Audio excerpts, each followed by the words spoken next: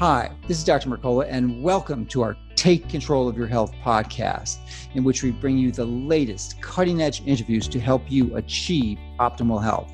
This next interview is part of my Best Of series, which features some of the most popular interviews with leading health experts. So thank you for listening. Now let's get started with this week's program to help you and your family take control of your health.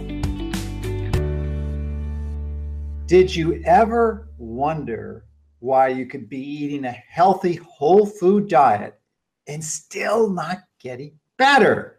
Hi, this is Dr. Mercola helping you take control of your health. And today we are joined by a leading expert, a truly innovative novel thinker who can answer that question.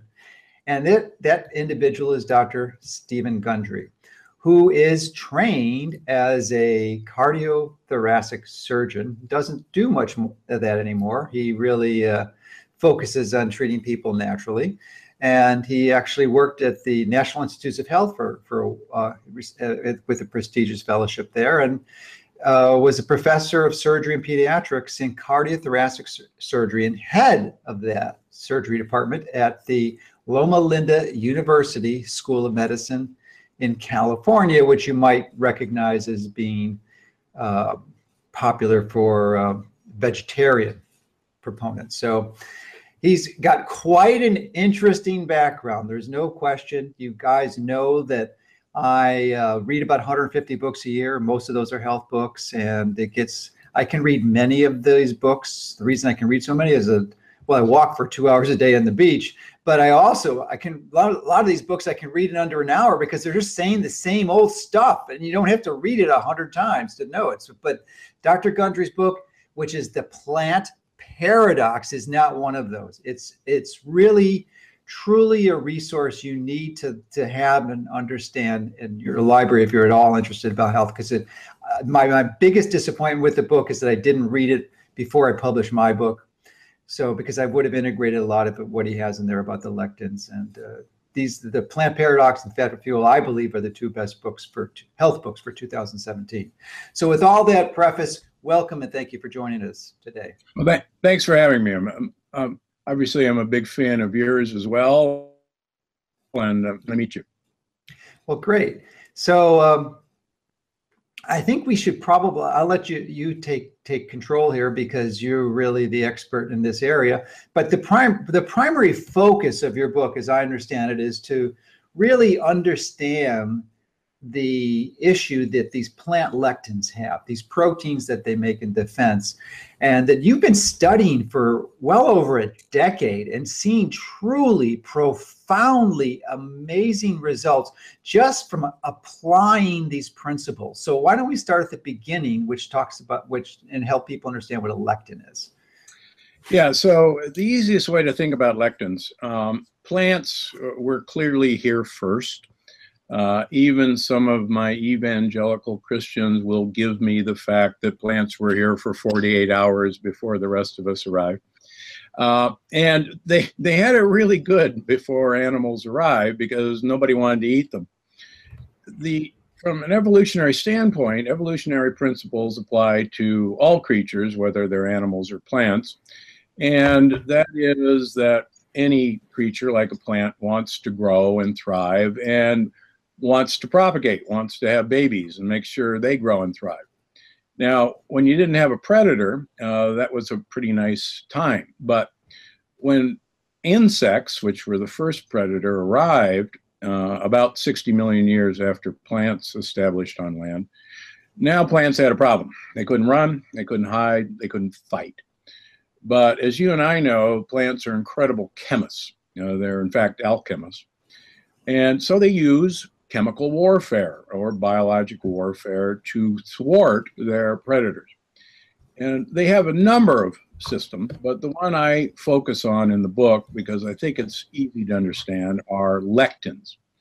And I'm saying lectins, Lectins, and not lecithin and not leptin, the hunger hormone. And so these are proteins that plants manufacture, and they're sometimes called sticky proteins because they, in general, seek out certain sugar molecules on the surface of cells to bind to. And I like to think of it as they hack into our communication system, or any predator's communication system.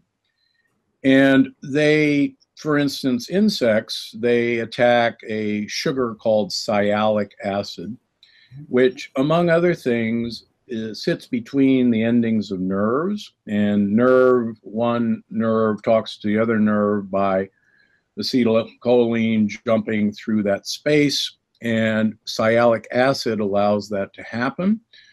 And lectins bind to sialic acid and so interrupt nerve transmission.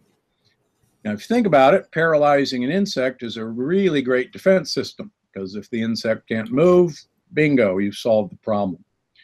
And one of the things I've learned through the years, through my patients, is we're just a giant insect to a plant. And what may happen to an insect fairly instantaneously by eating some plant lectins may take years and years and years in us, who are giant insects, to manifest. And it may manifest as neuropathy, may manifest as brain fog, it may manifest as arthritis or heart disease. But the longer I've done this now, the more I'm convinced that almost every disease process that I've come in contact with, we can trace back to, in one way, us interacting inappropriately with plant lectins. So that's a long-winded explanation for how plants don't like us, and they absolutely don't want to be eaten. And they've had 400 million years to work out defense systems. Really long time. Okay, well, thank you for that preface. And what impressed me most about your book is that our recommendations, for the most part, are really almost identical, which is the only other time I've, at least for food perspectives, I've seen that is with Dave Asprey's book, Headstrong. Because not many people get it. I mean, they really don't. But the food recommendations are just straight on target. The only difference is the exclusion of these plants that have these lectins. And for the most part, we the Fat for Fuel doesn't really recommend that many, but there's a few that sneak through, like some of the seeds and cucumbers, and certainly nightshade vegetables. So they're really aligned. And as I said earlier, we're putting a cookbook in the fall for Fat for Fuel, and we're integrating the lectin exclusion component because I think it's so crucial. But you do such a great job in the book of explaining the relatively complex science and going into great details of that, yet providing a practical strategy, which is a tough assignment to do, to bridge the gap, because usually you make the mistake going too easy or too technical, but you seem to have done a really nice job of integrating both of those together. So I'm wondering maybe if now we can, well, I think one of the observations that seems to be useful is that your plant paradox approach targets the mitochondria and the microbiome, which is really the thrust of getting healthy. And not many physicians, even integrative medicine physicians, understand the importance of mitochondrial function, but you certainly do. So why don't you expand on the integration of those two? Yeah, so one of the things that's interesting to me, my background at Yale was human evolutionary biology back in the Dark Ages. And I insist that you could take a great ape, manipulate its environment and its food supply, and predict you'd arrive at a human being. And I actually defended my thesis successfully. And one of the things that's been fascinating to me is we obviously concentrated on the human genome, but the bacterial microbiome genome is actually far more important. Our microbiome is, I think, our early warning system. And because about 99% of all the genes that make you and me up are actually non-human, they're bacterial, they're viral, they're fungal, I think, and a few others think, that we've actually uploaded most of the information processing about interacting with our environment to our microbiome, because the microbiome is capable of almost instantaneous changing and information processing that we actually don't have the ability to do.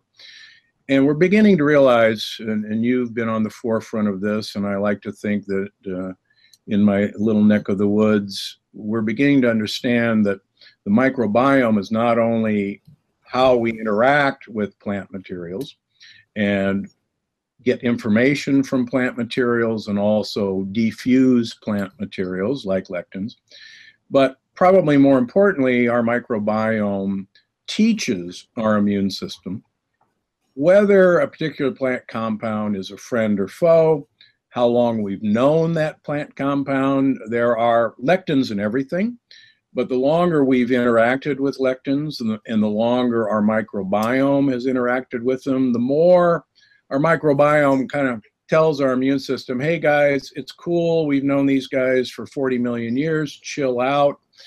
They're a pain in the neck, but we can handle them. And then from an evolutionary perspective, if you then look at modern foods, say the grains and the beans, which we started interacting with 10,000 years ago, which is a blink of time, our microbiome has never interacted with those sorts of foods, and these are foreign substances. And what I go into the book is fast forward to 500 years ago, all of us in America, despite what Donald Trump would say, are not Americans. We're from Europe, Asia. And so none of us were exposed to a lectin from the New World until Columbian trade started 500 years ago. And one of the things that's been very impressive to me from what my patients have taught me is that 500 years to get to know a new lectin is speed dating in evolution, and I don't think it can be done. And there's some of our most cherished foods, the nightshade family that you mentioned, potatoes, eggplant, tomatoes, peppers, goji berries. They're actually an American plant. They were taken to China and trade.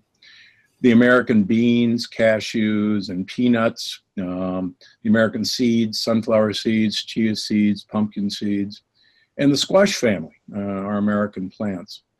So these are very modern foods, and we really have not had time to deal with them. Plus the American grains, corn and quinoa.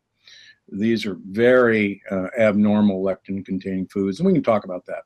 So mitochondria, you and I agree that mitochondrial flexibility is probably one of the really unique things that made humans humans. We are the fat-storing ape. There are no other great apes that successfully store fat. Chimps, gorillas, orangutans carry 3% body fat. Most of us will never, ever 3% body fat. Even our most accomplished bodybuilders can't do that. And as I tell women, if you think about it intellectually, it's a really stupid design to store fat, because we are the only ape that has fat babies. And any woman will tell you that that's really dumb to have a fat baby. So there's a reason we've done that. And as you and I know, the reason is we're designed to be able to access fat for fuel. And it's really the reason why this crazy species has taken over all parts of the world, whereas any other species has never been able to do that. And that's because we can cycle back and forth to having our mitochondria use fat for fuel or to use glucose for fuel. And we're designed to shift very quickly in 24-hour time periods to doing that, even within 24 hours. And you and I think, agree that the fact that we no longer have that metabolic flexibility and that we've been constantly bombarding our mitochondria with overload of glucose as a fuel, that really underlies, I think, most disease processes. Yes, indeed. And when you say we, you're referring to the social we, because I know quite clearly that you have been a longtime practicer of intermittent fasting, going for up to 18 hours or even more. Yeah, and you've been doing that, so maybe you can share your experience in that. And I recently given me to 14 to 16, but I think you're on target, and I've shifted more to 18 to 20 hours of intermittent fasting, and I think it's a better metabolic. Yeah, when my first book came out back in 2008, Random House bought my book, and I actually had a whole chapter on intermittent fasting. And what I was doing at that time, which I continue to do now, is during the winter from January through June 1st, during the week, I eat all my calories in a 2-hour window. Oh, 22 hours. Yeah, wow. So I don't eat breakfast, I don't eat lunch, I eat my calories between 6 and 8 o'clock at night. And I do that because my wife and I are at home at that time. If I was really smart, I would have done it much earlier in the day, but you got to be practical in one way or another. Socially pragmatic. Exactly. So when we had this whole chapter, my editor said, you're obviously a nutcase. We know that, but you can't put that in here because. And I said, no. Here's the research. Here's the animal studies. Here's my own personal data. No, this has got to stay. She said, okay, I'll give you a page and a half, but you got to tone it down. And I think it's really funny because ever since then, of course, intermittent fasting has, obviously hit mainstream. But for the last 10 years, I've actually, from January through June, I eat all my calories in a 2-hour window. Now, I take time off on the weekends and I eat 2 meals a day, but I always skip breakfast. And so I just, 4 weeks ago, I just finished my winter fast, if you will. Now, why do I do that? You and I, again, food was a very rare thing to find. And our metabolic advantages, we're really good at starvation. Mm-hmm. And it's what allowed us to survive.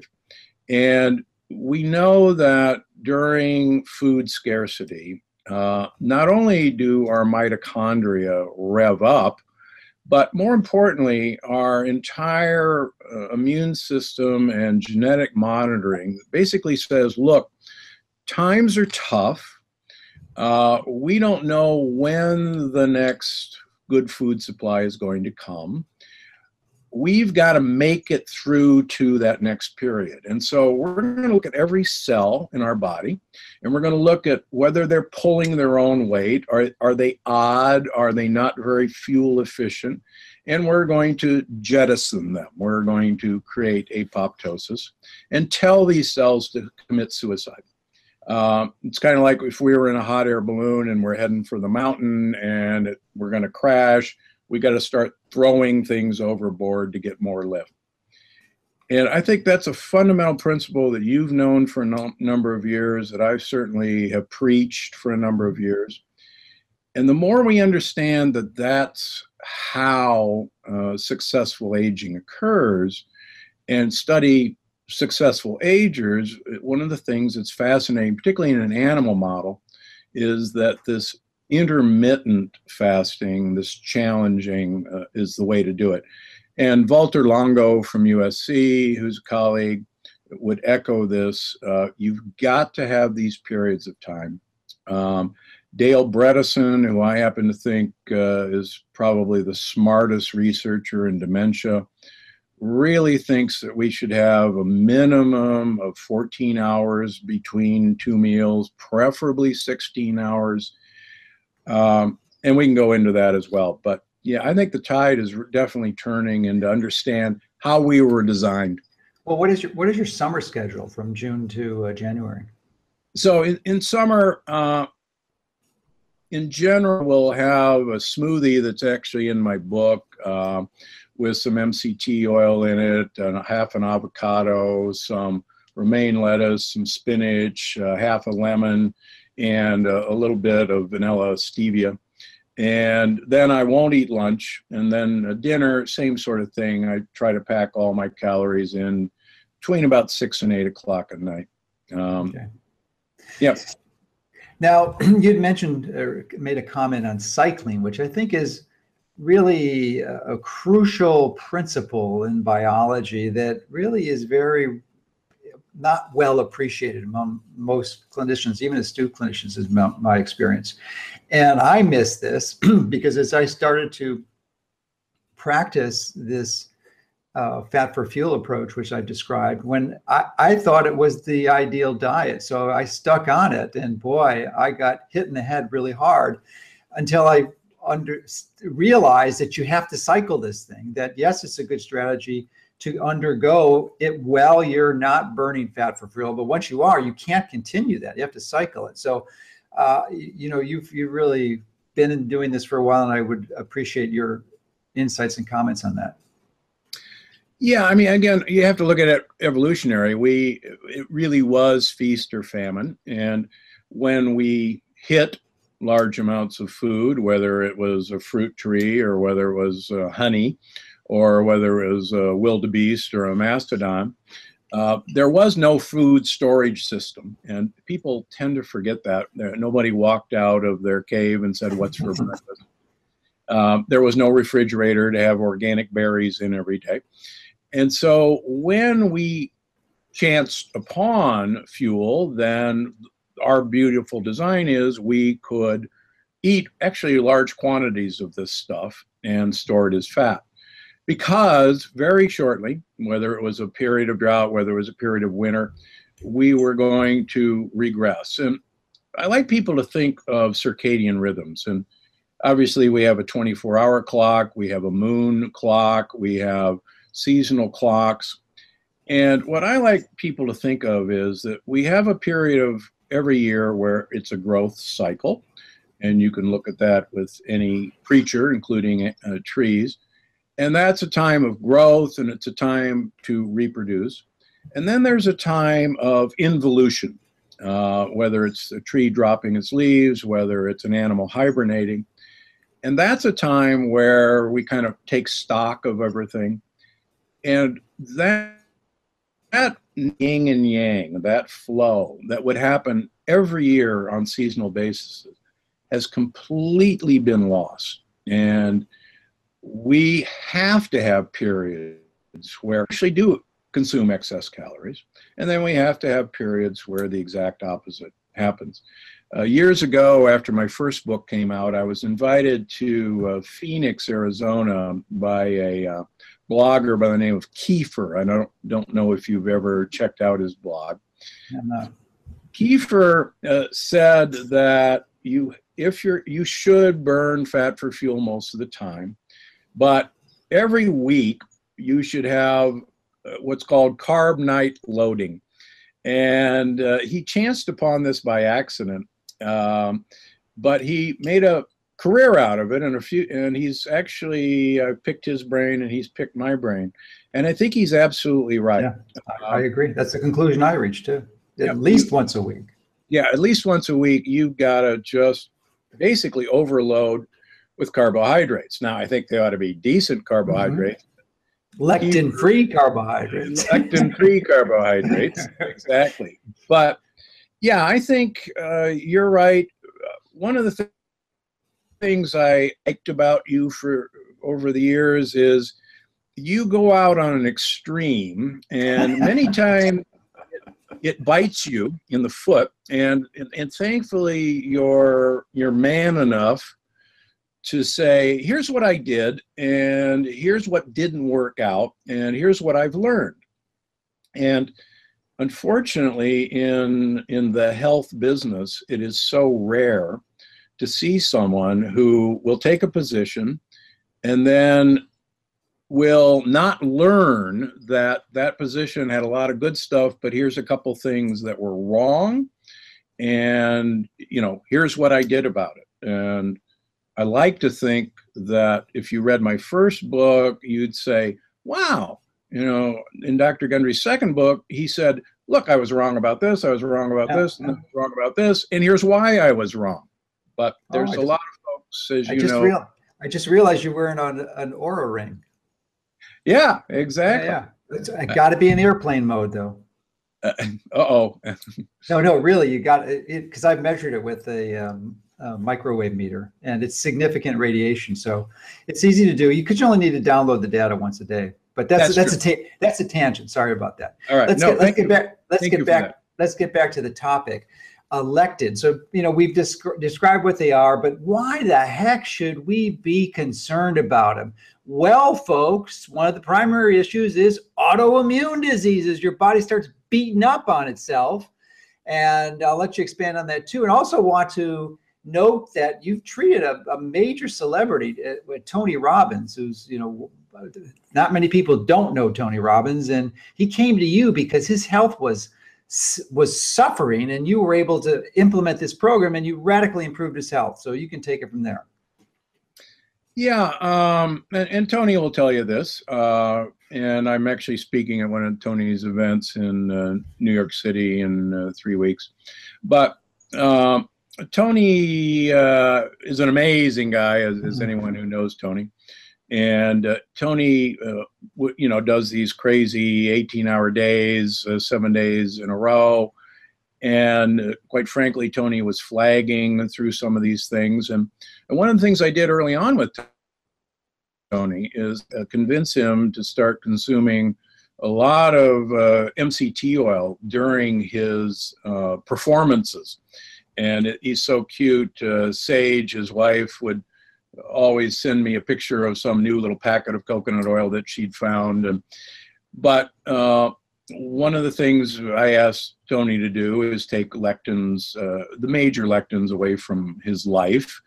And I like to think that it's worked well. And Tony's been nice enough to send a number of other people my way to let me play with. Because Tony has helped so many people, and I'm happy to, help his colleagues and friends. Yeah, well, you're really leveraging your impact by affecting real significant influencers like Tony. So thank you for doing that. But let's expand on the autoimmune component, because that's such a crucial role. And, I used to think, and I still believe, that vitamin D is a big factor, and I'm sure you do too. I mean, it really is crucial. If you have an autoimmune disease, you've got to get vitamin D, and ideally vitamin D from the sun. But what I fail to appreciate is the power of these lectins in catalyzing this disease process. I just simply missed it. So why don't you educate us on this note? Well, let me, I think one of the things that I talk about in the book that really made me hyper focus on lectins was a guy who's a friend of mine, was a very early adapter of my first program. And I call him Tony in the book. And Tony had really bad vitiligo. And that's what Michael Jackson had, where the pigmentation is lost. And vitiligo is an autoimmune disease. And what happens is we attack the pigment-forming cells in our skin called melanocytes.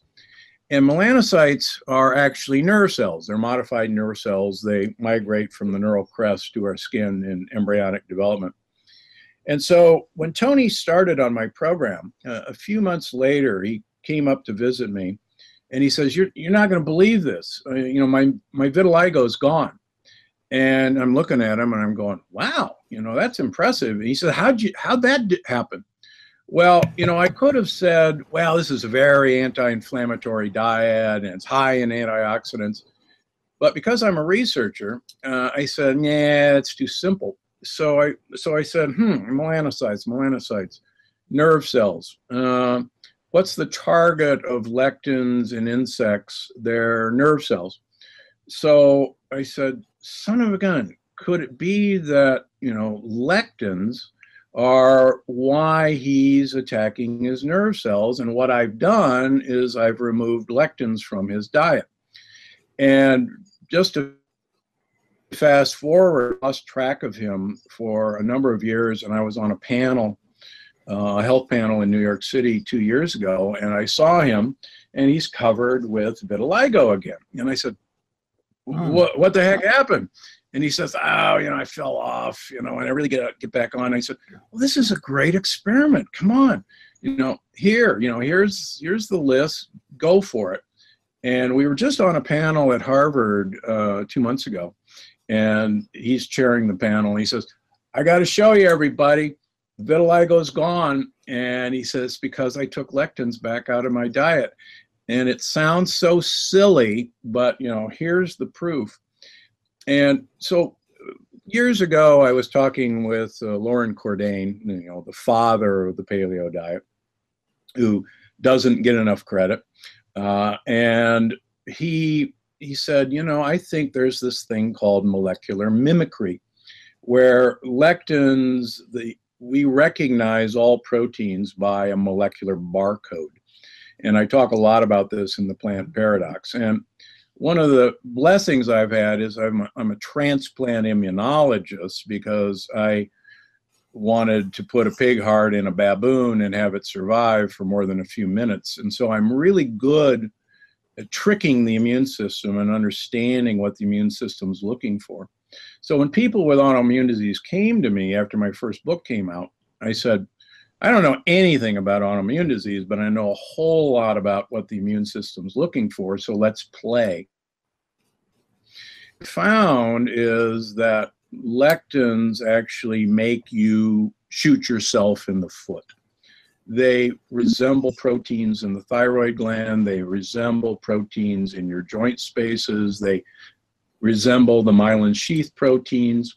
They resemble proteins in nerves. And why one person attacks their skin with vitiligo or psoriasis and another person attacks their thyroid or their joints in rheumatoid arthritis, I'm not smart enough to know yet, but I can tell you that the underlying factor in all these disease processes is a penetration of the gut wall by lectins and also their co-travelers, which are lipopolysaccharides, LPSs, which I don't swear, but in the book I call them little pieces of shit, because that's what they are. And you're right. Vitamin D, one of the things that I found very early in all my autoimmune patients is they had profoundly low levels of vitamin D. And I was shocked that some of these people, I would have to give 20, 30, 40,000 national units of vitamin D3 every day to get D levels up towards 100. And interestingly, I found that vitamin D levels, when you finally sealed the gut, and that can take some time, all of a sudden their vitamin D levels went sky high, and I could back down on the. I thought it was due to a SNP, or single nucleotide polymorphism, but it's a leaky gut. Who would have known? It's the least happens. So vitamin D is essential to tell the stem cells at the bottom of the crypts in the villi to grow and divide. And without vitamin D stimulating them, they just sit there and they don't repair the gut. And I think plants are so intelligent, it's shocking. I think one of the plant strategies is that if you have a low vitamin D because you can't absorb it, then you can't repair your gut, and you're a horrible predator, and you won't reproduce, and you won't walk, and you'll go away. So vitamin D is really one of the keys to autoimmune disease. And the other thing is lectins are the other key. And I've been blessed by knowing hundreds, now thousands of autoimmune patients who I call canaries, because they react almost instantaneously to lectins. And it's interesting, everybody has their own certain lectin or lectins that they really react to. It's interesting, this morning I have a woman who has rheumatoid arthritis, and her rheumatoid markers, or anti-CCP3 markers, had gone up, and her IL-17 had gone up. And I said, all right, what are you doing? What's going on? She said, oh, no, I'm perfect. I know your list backwards and forwards. And I said, no, there's something. She said, it's funny you should mention that, because we got your book, and my son said, hey, Mom, you're not allowed to have almonds with peels on them because the peel has a lectin. And she said, what? I've been eating almonds right and left. And then I said, boy, your son's right. I have almonds. And, I had another woman who was going on a cashew binge, and her markers came up, and she had forgotten that cashews were an American bean. So, a relative of poison ivy. Exactly right. I mean, do you really want to chew on poison ivy? I think not. And, cashew workers, cashew pickers, get horrible burns on their hands, just like pepper pickers do.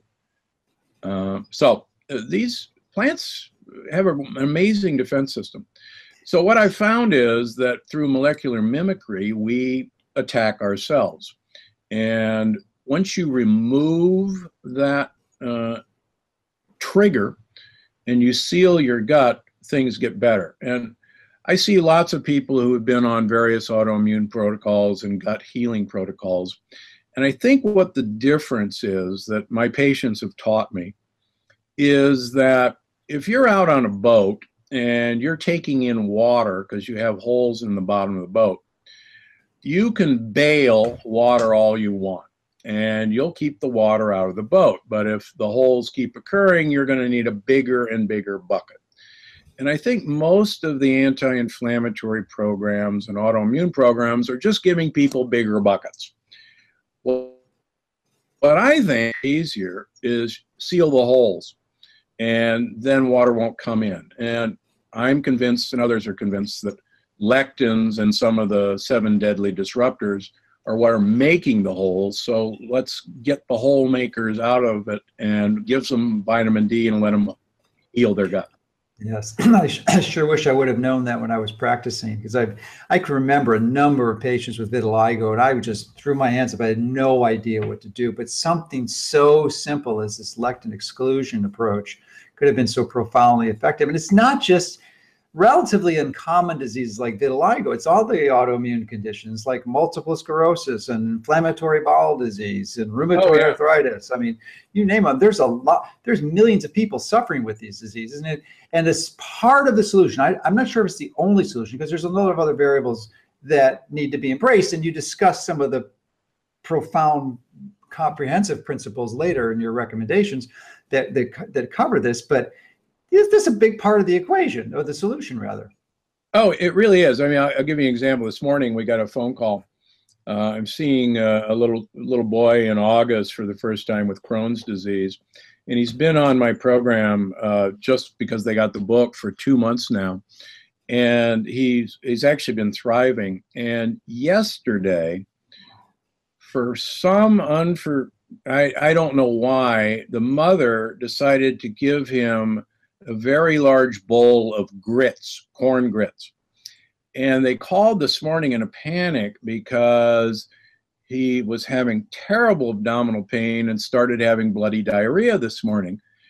And, my staff and I are looking at each other like going, what, why would you do this? I was just eclectic. And I mentioned a young woman who has Crohn's disease in the book, who her doctor, well-meaning doctor at the Mayo Clinic, told her that food had nothing to do with Crohn's disease. And she had been cured of Crohn's disease with my program, but he told her it was the placebo effect. They still laugh at that one. But so she ate a couple of Christmas cookies after she got off the phone with him. And of course, it was like throwing a bomb in her stomach, and she had horrible cramps and diarrhea. And like she told me, she said, we Skyped, and she said, why don't doctors see this? And like I talk about in the book, we can't see unless our eyes are open. And, one of the things that benefited you're a DO. You luckily were not down the allopathic path. And so you luckily had your eyes open. And I was lucky enough when I met the guy who changed my life, Big Ed, who cleaned out his coronary arteries with a diet and supplements, to have my eyes open. And I said, this is not a placebo effect. This is not chance. How did this guy do this? And luckily, because of my evolutionary background, I was able to put together. So. Great. Well, let's talk about two common lectins that are not in the nightshade family that I think people would really appreciate more information on. One of them is milk, and we talk a lot about the benefits of raw milk on our site, but it turns out about 2,000 years ago in Northern Europe, there was a spontaneous mutation in the cows up there that caused them to make the derivative of casein protein, the A1. And it would normal as A2, and that just caused havoc on steroids. So why don't we address that? Because it's not just raw milk; it's the dairy and all the dairy products that are manufactured from them or produced from them. Yeah, casein A2 is the normal protein in milk besides whey, and it's present in sheep, it's present in goats, it's present in water buffalo. But like you said, most of our cows, in fact, most of the cows in the world are casein A1 producers, and they make a lectin-like protein called casein A1, which is metabolized in our gut to make beta-casein morphine, which is a very interesting that can attach to the beta cell of the pancreas and incite an autoimmune attack on the pancreas. And I and others are pretty convinced that a ton of type 1 juvenile diabetics, it's because of the casein A1 in the milk. I've been convinced through the years that not only is it the problem, but the people who think they're lactose intolerant or that milk gives them mucus, it's the casein A1. And one of the reasons I know that is so many of my lactose intolerant patients will go to Italy and have gelato. And they come back and they say, it's amazing. There's no lactose in Italian gelato because I can have all the gelato I want and I'm perfectly fine. And I'm going, well, actually, there's tons of lactose. There's casein A2, not A1. And you've been reacting to casein A1. And you're right. Raw milk is great as long as it came from the right cow. And I even bring a example in the book of a lovely woman who had arthritis, got her off of all her drugs, and she was visiting a friend in the Napa Valley. And her friend said, I've got some great raw yogurt, cow yogurt for you. And my patient said, I better not because I have to have A2 milk. She said, don't be ridiculous. You're following this Gundry guy. He's a nut. This is raw milk. You'll be fine. So to be nice, she has a couple of tablespoons of yogurt. And that night, she has some sentinel joints in her left hand that blew up like a toad. And she called me the next morning, not in panic, but in delight. And she said, you were right. It is the breed of cow. I've never felt so bad, so good. And again, my patients have taught me that what we think is kind of craziness, we can actually measure this stuff in blood work. And a lot of people that I would have tossed off as crazy 15 years ago, there's an underlying problem that needs to be addressed. And we can see these things with modern blood tests, quite frankly. Yeah, and for those who want to still have their dairy, it's still possible, but for the most part, you're going to have to avoid almost all commercial dairy because they mix milk from all these different herds, and there's no way you can segregate that A1 from A2. So it has to be from a local farmer. And I believe, is it the Jerseys that make the A1? Or is it? Yeah, Jerseys are half A1 and A2. Holsteins are A1s. Holsteins are A1, okay. There are movements now. In California, there's A2 milk. It's actually an Australian company. There are movements in Ohio to have A2 milk. For those of you who are ice cream fans, Jenny's ice cream, which is quite famous, she gets all her milk from Snowville Creamery, which is an A2 farm. I've actually talked to those people. They get it. There have been attempts to introduce A2 milk on a larger scale, and quite frankly, they've been crushed by the American Dairy Council for obvious reasons. You and I know that coming up against big business and big pharma and big chemical is a hard job. Yes, indeed. So most physicians who have some understanding or training in nutrition will initially put patients on a gluten-free, casein-free diet. And we've just addressed the casein in really great detail that I think will help people understand it. But the other is gluten-free. And it turns out that gluten isn't an issue. It's not the big one. It is actually the relatively minor component. But there's this component called the wheat germ agglutinin, which is far more severe. So why don't you enlighten us on that? Yeah, I think one of the things that have gotten us into trouble over the last 40 years is this whole grain goodness. And many traditional cultures have tried to get the hull off of grains and eat their bread white or their pasta white or their rice white. And there's a nasty little lectin called wheat germ agglutinin in the hull, in the wheat germ. And if you want to produce heart disease in an experimental animal, one of the best ways to do it is wheat germ, give the animals wheat germ. And wheat germ agglutinin actually... A common health food in the 70s.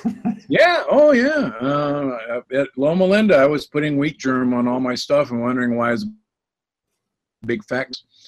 But the interesting thing about wheat germ agglutinin is that it binds to insulin receptor sites. And so lectins are fascinating in that they'll hit docking sites on a cell and they'll hit insulin receptors. Now, normally, a normal hormone will dock, give its information, and then release. What happens with these pseudo hormones is they don't respond to the same information. So they dock, but then they never leave. So it's kind of like if they hit the insulin receptor on a fat cell, they turn on lipoprotein lipase, and you just pump sugar into the fat cell and turn it into fat constantly. In muscle cells, the exact opposite happens. They'll attach to the insulin receptor of a muscle cell, but in that case, it actually blocks insulin from delivering sugar into the cell. And I see so many long-distance runners who are carboholics who look like concentration camp survivors because they're really cachectic and sarcopenic because they blocked actually all the insulin receptors in their muscles. So my wife used to run the Boston Marathon, and thank goodness she gave that up when I showed her the data, but as has Mark Sisson and other people. But one of the interesting things that I talk about in the book is long ago, things that promoted weight gain from a given number of calories would be miraculous. And the lectins like wheat germ agglutinin, the lectins in beans, are miraculous ways of making us store. We could have realized that because the only way we've ever been able to fatten an animal for slaughter is to give them grains and beans and some antibiotics. And if that's how we fatten animals, guess what? That's how we fatten us, and works really well. Yeah. Now, and some people observe that when they travel to Europe and they have the bread over there, they don't notice a problem, and that's because the lectins have been removed because they made the bread the way it was supposed to be made. So yeah, and they find out why. Right, and what's happened in Europe, of course, is that they've always used traditional methods of raising bread. They use yeast or sourdough, and yeast and bacteria are actually pretty good at breaking down the gluten molecule and other lectins. And the idea of a French person having a whole wheat croissant is just an anathema. And now we're seeing whole wheat pasta over in Italy and tourists, and it's like, what? These guys have figured this out. What are we doing? The other thing that you're a big spokesperson against, and I am too, is glyphosate. Mm-hmm. And of course, it's banned in Europe for very good reasons. And so as you and I both know, this miserable chemical Roundup is used on all conventional grains and beans and flax. And it is in the animals we eat, and it's in all of our baked goods. And as you know, it's in our wine in the United States. And this stuff potentiates gluten to people who are not even gluten sensitive.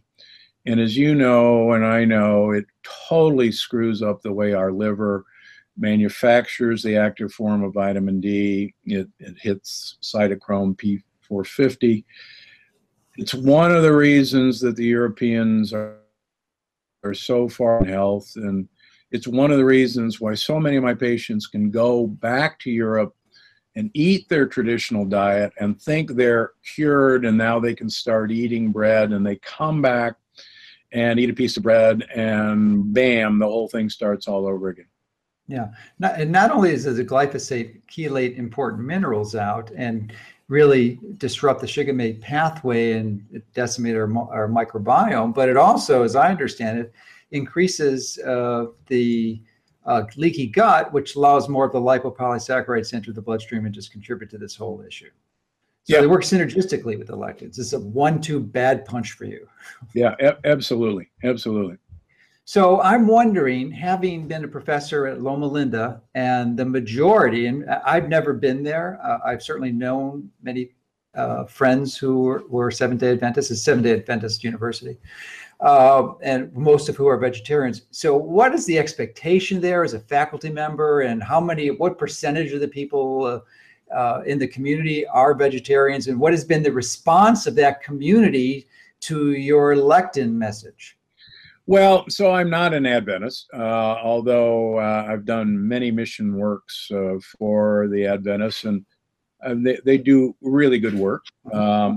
I ate an Adventist vegetarian diet pretty much for 15 years, and I've never been sicker in my life.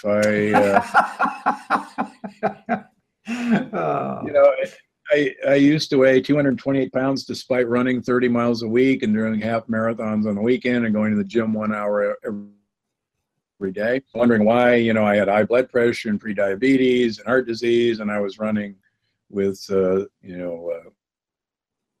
split knees to protect them. And it wasn't until I realized that that's a pretty good diet to, cause arthritis. And quite frankly, we have a fabulous orthopedic department at Loma Linda because the grains are pretty doggone mischievous for that. But the thing that I think is interesting, I've through the years been good friend with the head of the Adventist health study, Dr. Hughes, cardiologist. And one of the things that I've learned following the Adventists and following Gary Murray is that animal protein is unfortunately pretty mischievous in terms of aging us. And I hate to say that because I grew up in Omaha and Milwaukee, and where meat is king. And one of the things I did learn from the Adventists is that certain animal proteins do contribute to aging. And in the Adventist health study, the vegan Adventists have the longest lifespan. And then behind them are the lacto-ovo vegetarians. And then behind them are the pescatarians. And then finally, there's the real cheaters who eat chicken. And I can tell you, having lived among the Adventists, that it's not a secret, they do cheat. But it is interesting that the longest living of the Adventists, who are very long living, are the vegans. Now, I take care of a lot of vegans because of my association with Loma Linda. And as a general rule, the vegans are some of the most unhealthy people that I have met. And several reasons. Yeah. They are, in this country, grain and beanitarians. They are not vegetable-atarian. And I have nothing against a high vegetable diet. In fact, I'm a wonderful vegetable predator. But the other thing that we see in the vegans is they somehow fanciful thinking that they will convert short chain omega-3 fats into EPA, the long chain omega-3 fats, and they absolutely positively do not. And our brain is about 70% fat, and 50% of that fat is DHA. And there's beautiful longitudinal studies now showing that people with the highest omega-3 index have the largest brains as they age and the largest areas of memory, the hippocampus. And people with the lowest levels of omega-3 index have the most shrunken brains and the smallest areas of memory. So, and vegans have no excuse anymore. There's algae-based DHA, which I fill them full of. So, yeah, I guess it's the lesser of two evils, like taking oral vitamin D if you can't get the sun. yeah, But exactly. I'm not a big fan of algae DHA because I really think you should get it from real food. Well, Not I an agree, extra. but I've Yeah. got. If you don't have a choice, what are you going to do? I got no other choice. Right. So you have been the director at the Center for Restorative Medicine. That was where you practice, and Yep. what, 17 years now? Yeah.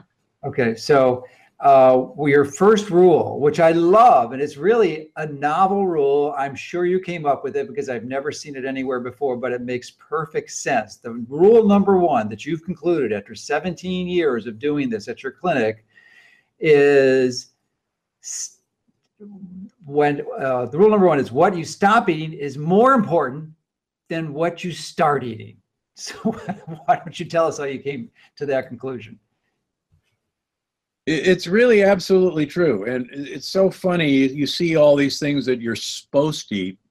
But there was I had the pleasure of training at Great Ormond Street in London, England. And there was a gastroenterology professor who always used to walk around and say, it is not what you eat that's important. It's what you don't eat that's important. And if you take away certain foods, you'll be amazed that it's certain foods that are the troublemakers.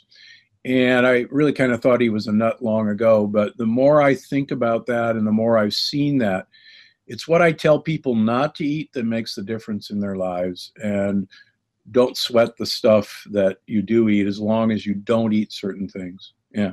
And rule number two is taking care of your gut microbiome, but our audience is really quite familiar with that. So we'll skip that one, and for obvious reasons. But rule number three is a bit unusual because it seems counterintuitive, and that is fruit might be as good as candy. So why don't you elaborate on that? And my guess is, and I don't think you went into the book, but that is for the majority of people who are not burning fat for fuel. But once they are, that could be part of a healthy carbohydrate that they should have once or twice a week. Yeah, exactly. I think part of the problem is the vast majority of Americans are insulin resistant. And one of the things that people should realize is that modern fruit has been bred for sugar content.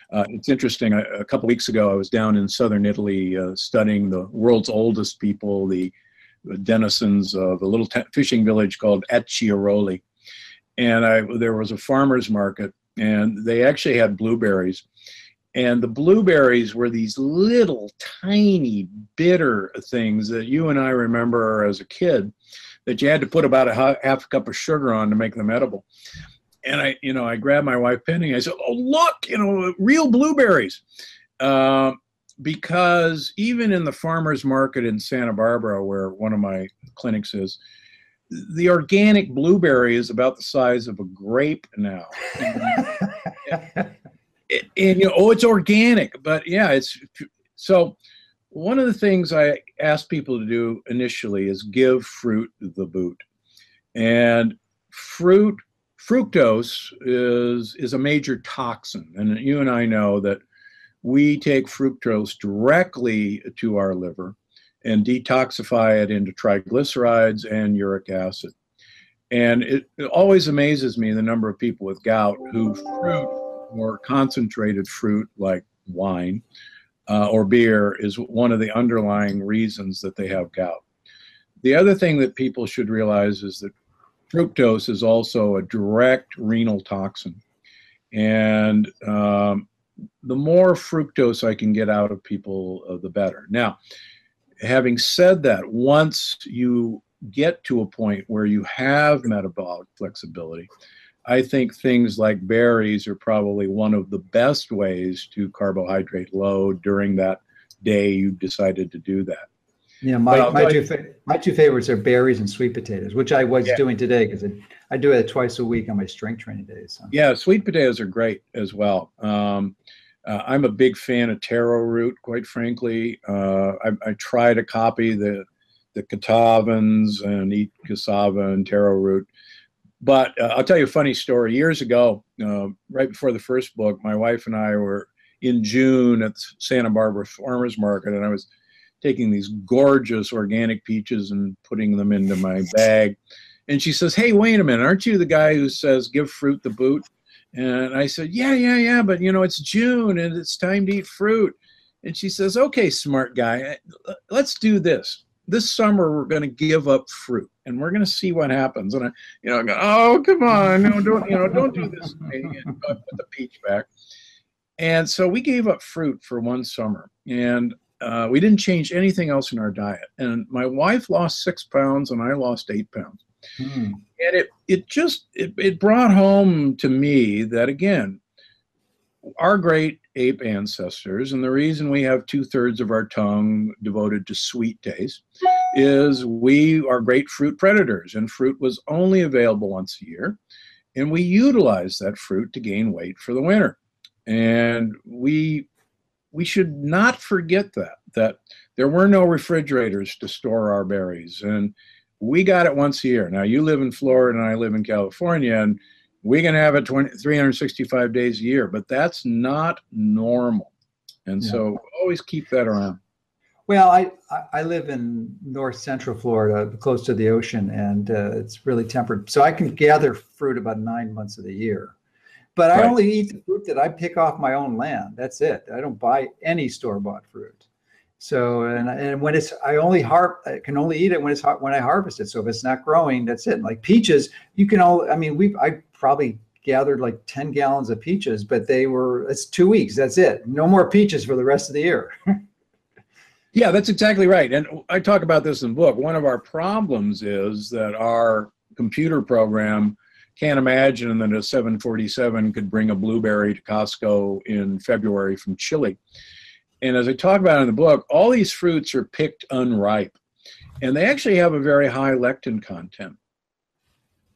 And ethylene oxide gas them to make them appear ripe, but they're actually full of lectins that would normally have been dissipated if the fruit had been allowed to ripen normally. And it's just another way we've done ourselves in. All right. Well, we're coming to the end of our time together. So I'm wondering if you could summarize any key important points, or maybe we've got a little more time. So if there's something that we didn't cover that you think is important, we could review and we can close. Yeah, I think the high points are that people are unwittingly allowing lectins into their body. One of the things that's destroyed us is broad spectrum antibiotics, not only given to us, but also in the animals that we eat.